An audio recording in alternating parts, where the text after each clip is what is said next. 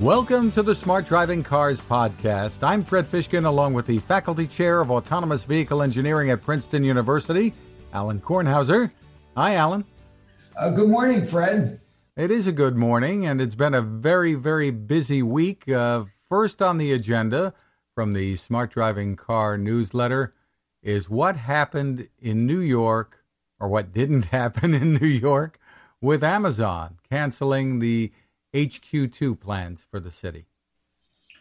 Well, it's amazing, but it's really not surprising in a sense, because I guess one of the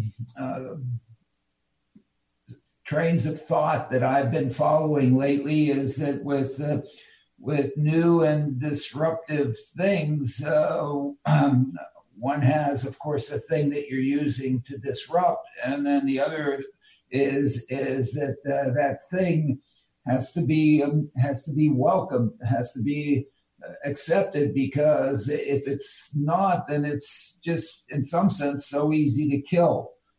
And I've sort of gotten on that kick with respect to driverless shared ride mobility. As I'm sure our listeners know,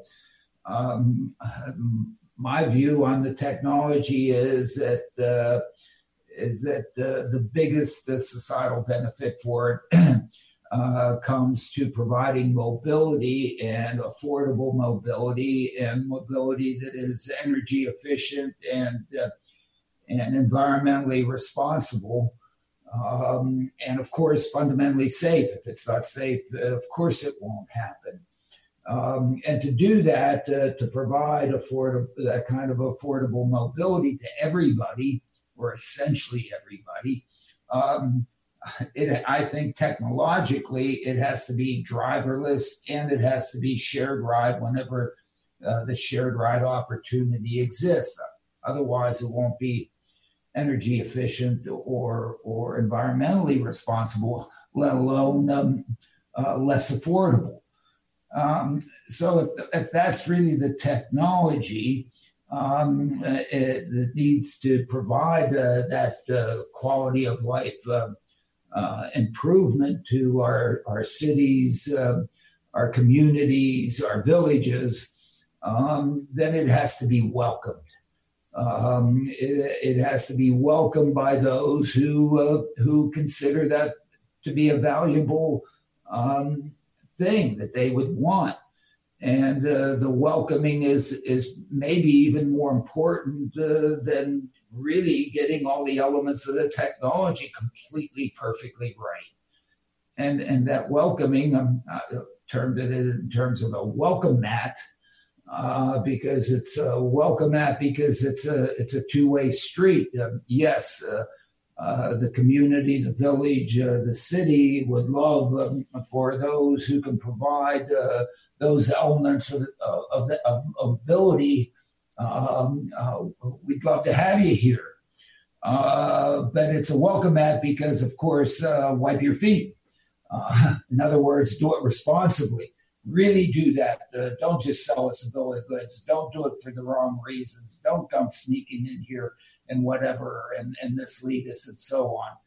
And so that welcome mat is really important. And I think and it would be especially important in this shared ride driverless mobility technology initiative, because that technology is so susceptible to being basically ruined.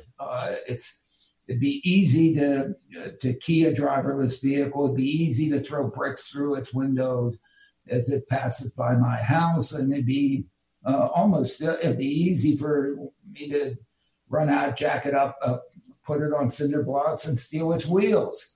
So unless it's welcomed by the community, by the people who are going to use it, then of course it's not going to happen. No, even though it has such potential. It's interesting that you're equating what happened with Amazon in New York with the driverless. Absolutely. To me, it's the same thing. You take driverless shared mobility and you replace Amazon. You have Amazon second headquarters you have exactly the same thing. Amazon second headquarters was offering jobs, and really reasonably good jobs that have a distribution of income levels that can be really good for both the poor and the PhDs or the well-trained or the lawyers and everybody else across the whole spectrum. Not just the bankers, and of course, not just the coal miners, if that's two ends of the spectrum. And of course, in terms of those opportunities for any city, to me, that looks like driverless shared ride mobility that would improve quality of life, the environment, be affordable, energy-wise, and eliminate congestion. I forgot to eliminate congestion. I mean, but guess what? They have to be, that thing has to be welcomed by the grassroots of the people that are actually going to use it and be with it and be its neighbors. And what happened in New York? I guess all the muckety-mucks up at the top had all the meetings with Amazon and got all the agreements at the top. They forgot about the bottom. They forgot about the grassroots. They forgot about the people. They forgot about not my backyards, the neighbors, and the people that would actually get the jobs as to whether or not the jobs would be good. The fact that they didn't nail down the union part of the whole darn thing. And guess what? My backyards brought it down. And just like if we don't have the welcoming by those that would actually take advantage of the mobility offering that would benefit the most from the quality of life improvement, the neighborhoods through which these vehicles would necessarily have to operate to be able to provide mobility from A to B. It's not just at A, it's not just at B, but it's along the whole way from A to B. And so everybody has to be welcoming along that line. And unless that happens, the benefits aren't going to accrue. It's not going to be put into service. It's not going to be used. And I think the Amazon fiasco, let's call it, that happened in New York is just an example of that. If one's going to make the deal to do all these things, which one I think necessarily has to do to really provide mobility services in a village, in a community, in a city, then the welcoming has to be both at the top, middle, and bottom through the whole pyramid of entities that are going to be a partner to all this, and one needs to do that first. And so I think it's a big message to all of us who are trying to make this technology happen. It's not just making it safe. It's not just getting the technology to work. It's all the little details about how the service is going to be provided, to whom, for what benefit. Is this just another alternative for those that are super rich and have too many alternatives already? Is it really for people whose quality of life can really be improved? And if it is, one needs to really talk with them to understand what their needs are, what would improve their lives. And I'm not sure we're doing enough of that with respect to the development of this technology. So that's a long discussion or monologue on this. That I think they're the folks that are in the smart driving car world should look very closely at what happened in New York and learn from that. Lessons to be learned. In the newsletter, Alan, you highlight an article from the Los Angeles Times written by our friend Russ Mitchell with the headline, "An agency hid Tesla crash data for nearly 2 years. Is that any way to build trust in driverless cars?" Kind of related to what we were just talking about in a way. Yeah, I think it's kind of related. I mean, all these entities are collecting data, and everybody, because they're protecting their IP, wants to hide it. And of course, with respect to Tesla released some data to NHTSA. NHTSA came up with a result that was very profound. That in fact, you had a 40% reduction in crash rates if you had autopilot on, as opposed to not having autopilot on, or at least that's the way I interpreted it. And I think many others interpreted the results. Somebody went in and tried to get the actual data and say, what does the data really show? And they came up and suggested that maybe it didn't show that at all. It really showed the opposite. And then, when I tried to look at the data, I looked at the data and I said, my goodness, I don't see how from what's been released, I don't see what you can say about anything.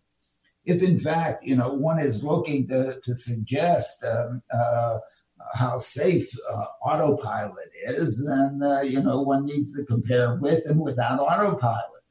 That's a fundamental. Now, of course, since there's only one reality, you can't do that absolutely precisely. Right? Because either you had it on or you had it off.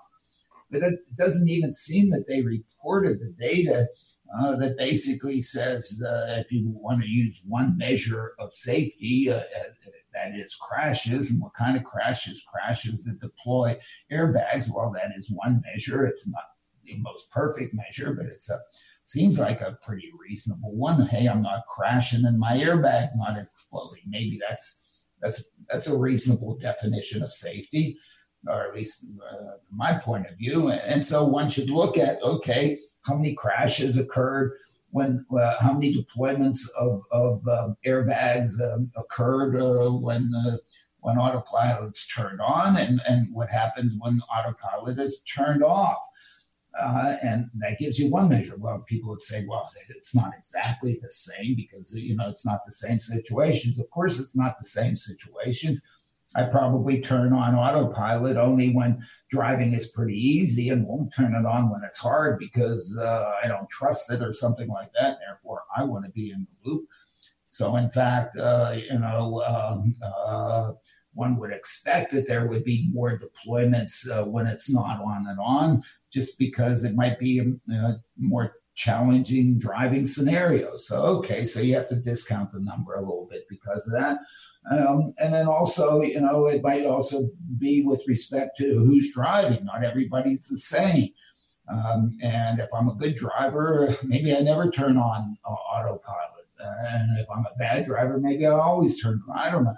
So sure, one would have to, look at the results with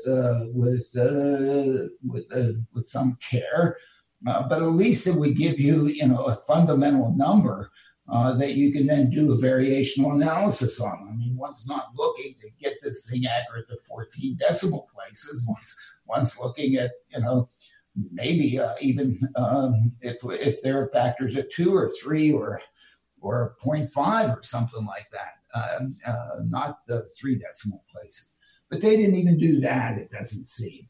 So really, to do all this, what NHTSA should be doing is releasing all the data so that people could do a what they consider more appropriate analysis to try to learn from this. The great thing about what Tesla's doing is they're collecting an enormous amount of data.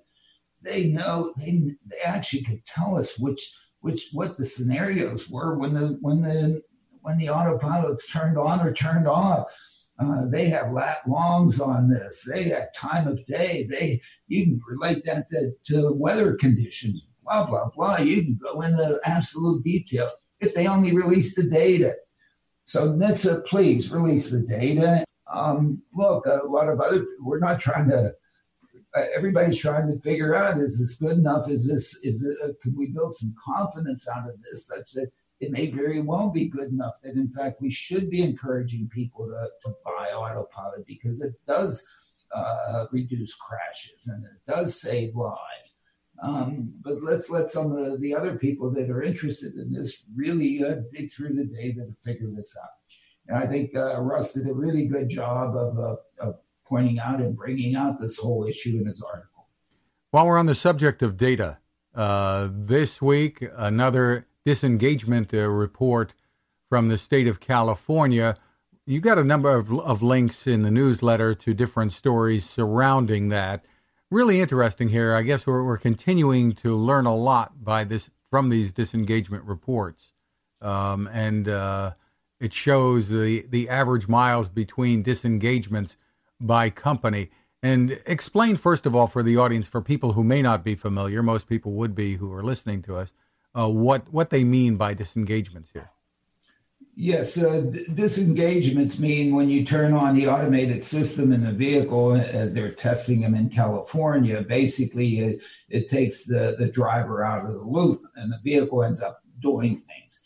But the driver is sitting there providing adult supervision, and if the driver gets to a point where he or she thinks that maybe the automated system isn't going to do the right thing, they'll intervene and take over, and they'll disengage the automated system. And so it's a judgment call by the attendants. And that judgment call may or may not have been correct, and that maybe the vehicle would have not crashed, would have done okay. They didn't need to disengage. We don't really know. They just decided to disengage. Now, the disengagements are done really to avert a crash. At least people are trained to not just disengage them for the heck of it. These are disengagements that really stopped having confidence in the automated system to do the right thing, and felt that a human needed to do the right thing. What we do know is if you don't disengage, then the number of crashes that occur then go occur. So at least we know that the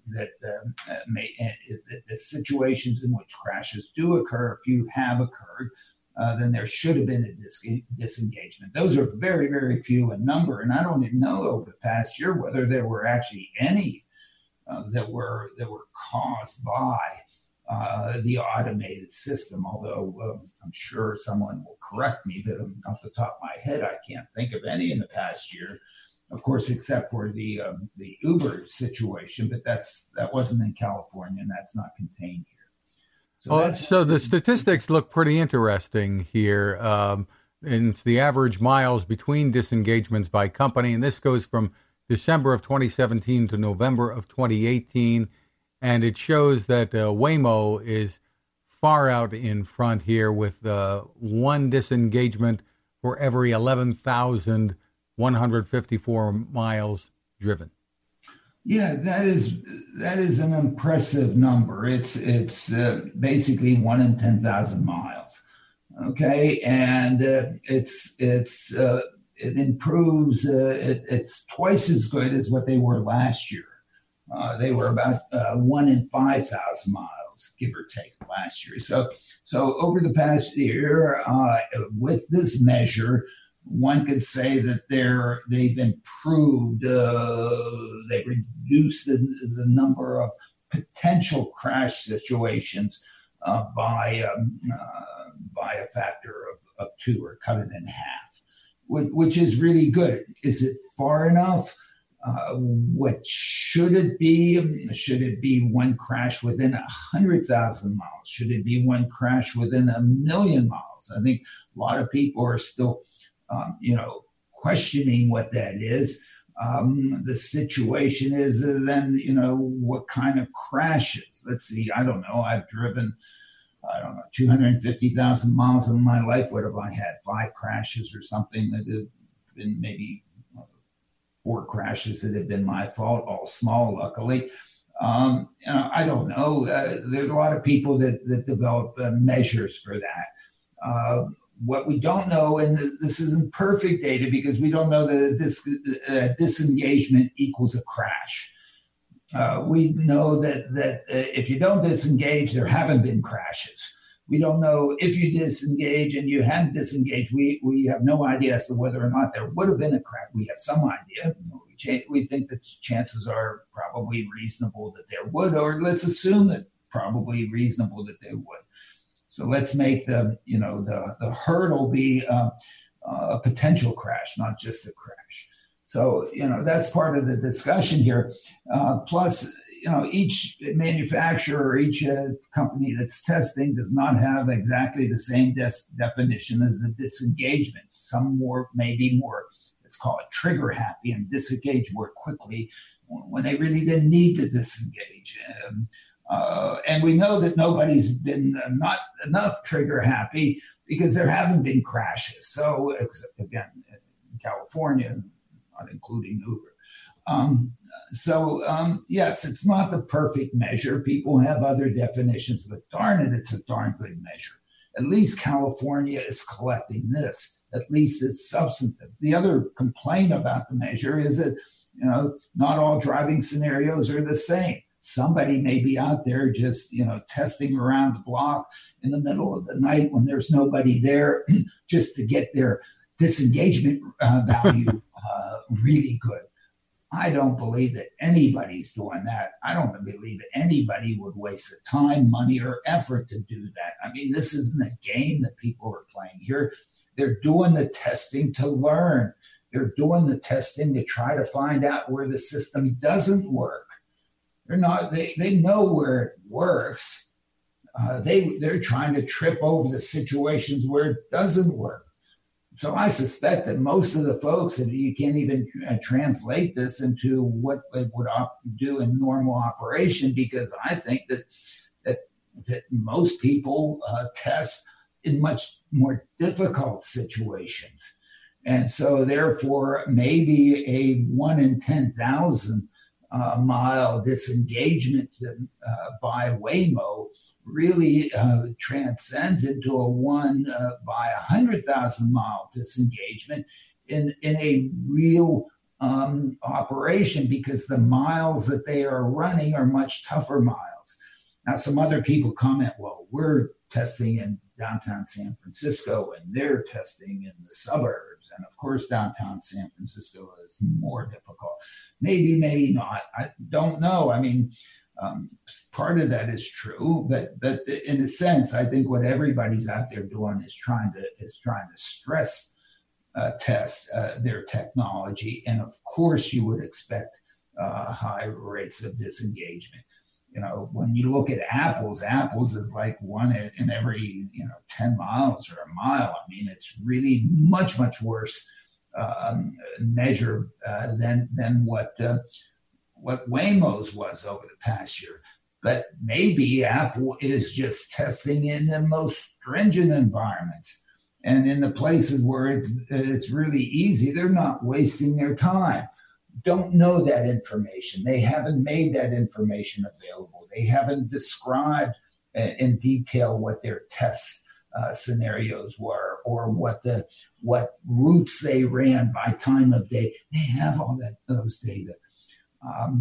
They've chosen, and California has chosen for them to not release it, and they've chosen to not release it. But in the end, those details are important.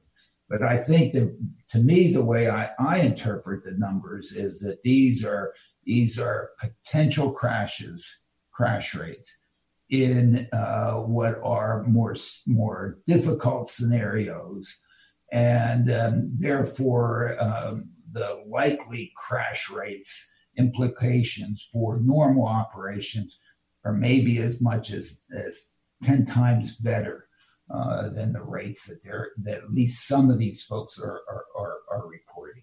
Lots of improvement shown in these stats from GM Cruise as well. They're one disengagement for about every 5,000 miles, which is where I guess Waymo was a year earlier. Right. And so, I mean, again, they're close to comparing apples and apples on those things. And I think GM should be very happy with themselves that they're only 1 year behind Waymo. So kudos to them. I took it as a very positive numbers. And as I've mentioned with respect to Apple's numbers, while they're really much worse, they may have an excuse. Their dog may have eaten their homework. Well, there's another story interesting that has to do with Waymo from Ars Technica, and it has a headline that says, Google's Waymo risks repeating Silicon Valley's most famous blunder. And they're looking at Neuro raising about $1 billion in investment from the SoftBank Vision Fund, and I guess wondering whether they could have a little startup overtake them, as we've seen happen occasionally with technology companies in the past. Well, that report by Timothy Leary was sent chills up and down my spine, I guess. I mean, it really points out here we have Waymo, which at least this point last year, we considered at least before the Uber crash to be way out in front and ready to just explode and having exponential growths or whatever and so on. And all of a sudden, the chill that was put on by I'll blame it by the Uber crash, really seemed to have caused Waymo to go in some sense back into a shell. And one wonders whether or not all of a sudden somebody else might come in and say, well, Waymo's out there really trying to hit the home run and do the driverless shared ride, let's assume. I mean, to me, that's the big enchilada. And yet maybe those that are backing off and trying to do something that, let's just call it more simple, not necessarily more simple, but more basic or something like that, might all of a sudden be able to really enter the market, and before you know it, go buy them and basically, as has been suggested here, be Xeroxed. And I thought it was a very interesting thought piece that Timothy put out there, and I think everybody should read that one and think. Bloomberg has a report about Ford and Volkswagen discussing autonomous car, a partnership with a $4 billion valuation. Your thoughts here? Yeah, well, I guess it's nice. But if you compare it to at least what Adam Jonas valued Waymo last year at 175, 4 is not equal to 175. So I guess what Ford and Volkswagen must be talking about is not the same thing as what Waymo's talking about. Otherwise, the number would be much greater than 4. They'd be farther along than they are, or I don't know. But I just that's my only comment on that one. Great that they're getting together. And then there's Uber's numbers ahead of their expected IPO this year, reporting $3 billion in fourth quarter revenue, but rising operating losses. Yeah, I mean, the numbers are pretty impressive if they had a driverless vehicle to then take that and bring it to scale, and a shared driverless vehicle. But if one is going to continue with the same operating model that they have, which is there's a driver in the loop, I think the numbers then suggest that that we might be reaching peak Uber. Interesting. Then in the half-baked stuff that probably doesn't deserve your time category in the newsletter, you've got a couple of things. One is a Deloitte report, the 2019 Deloitte City Mobility Index. I mean, if you read that and you then think about what happened to Amazon HQ2, and you just, I don't know, you just roll your eyes. I mean, I think that all this smart cities, the Internet of Things, and all that, and all this, and let's not get into the privacy thing of having all this data so that Facebook can just sit there and control you and stick you into into a skyscraper and have you live your life. I don't know. I mean, I'm completely turned off by all that stuff, so that's why I put it in there. And maybe, I don't know what my readers, maybe that, hey, let's do something that it just does not have any people scale. And there's also a report under that same half-baked stuff category from Apple Insider saying Apple designed inter-car communications could make Project Titan safer. Yeah, emphasize the could. Will it? Probability is 10 to the minus 82 or something like that, at least in my opinion. This is talking about a patent that was published by it's Apple. It's a patent that's public, so if I put antennas on the four corners of my car and then I really measure the signals between that and then the interference with the others, then all of a sudden I'm going to know exactly where all the vehicles around me are, and therefore I'll be able to drive more safely. It's, again, one of these B2B things, and it essentially doesn't work until you have these antennas on essentially all the cars, not just a couple, because then most of the cars around you won't have it, and you still have to worry about knowing about them. And great, I know about 3 cars over. I don't know about the car right next to me. And then the second thing is any of that stuff has to be calibrated. And once you read the word calibrated, then that means that there's a potential for drift. And if there's a potential for drift, then you don't even know what the value is. Plus, there's interference that all of a sudden give you a distribution of the value. So instead of knowing it precisely, you don't know it precisely. So in the end, it's just a patent.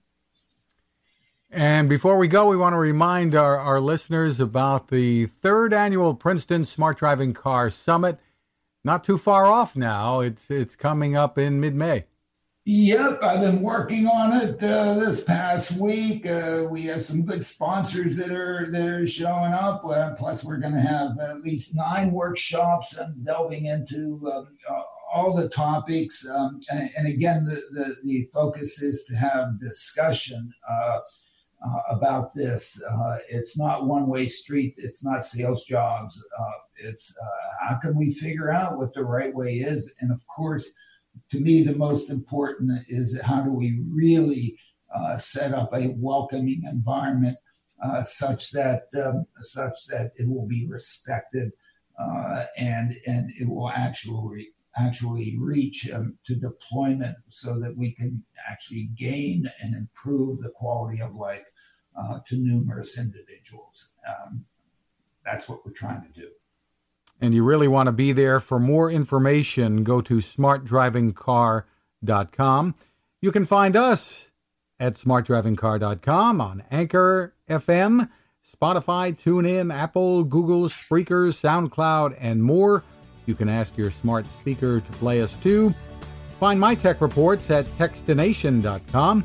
I'm Fred Fishkin along with Alan Kornhauser. Thanks for spending some time with us.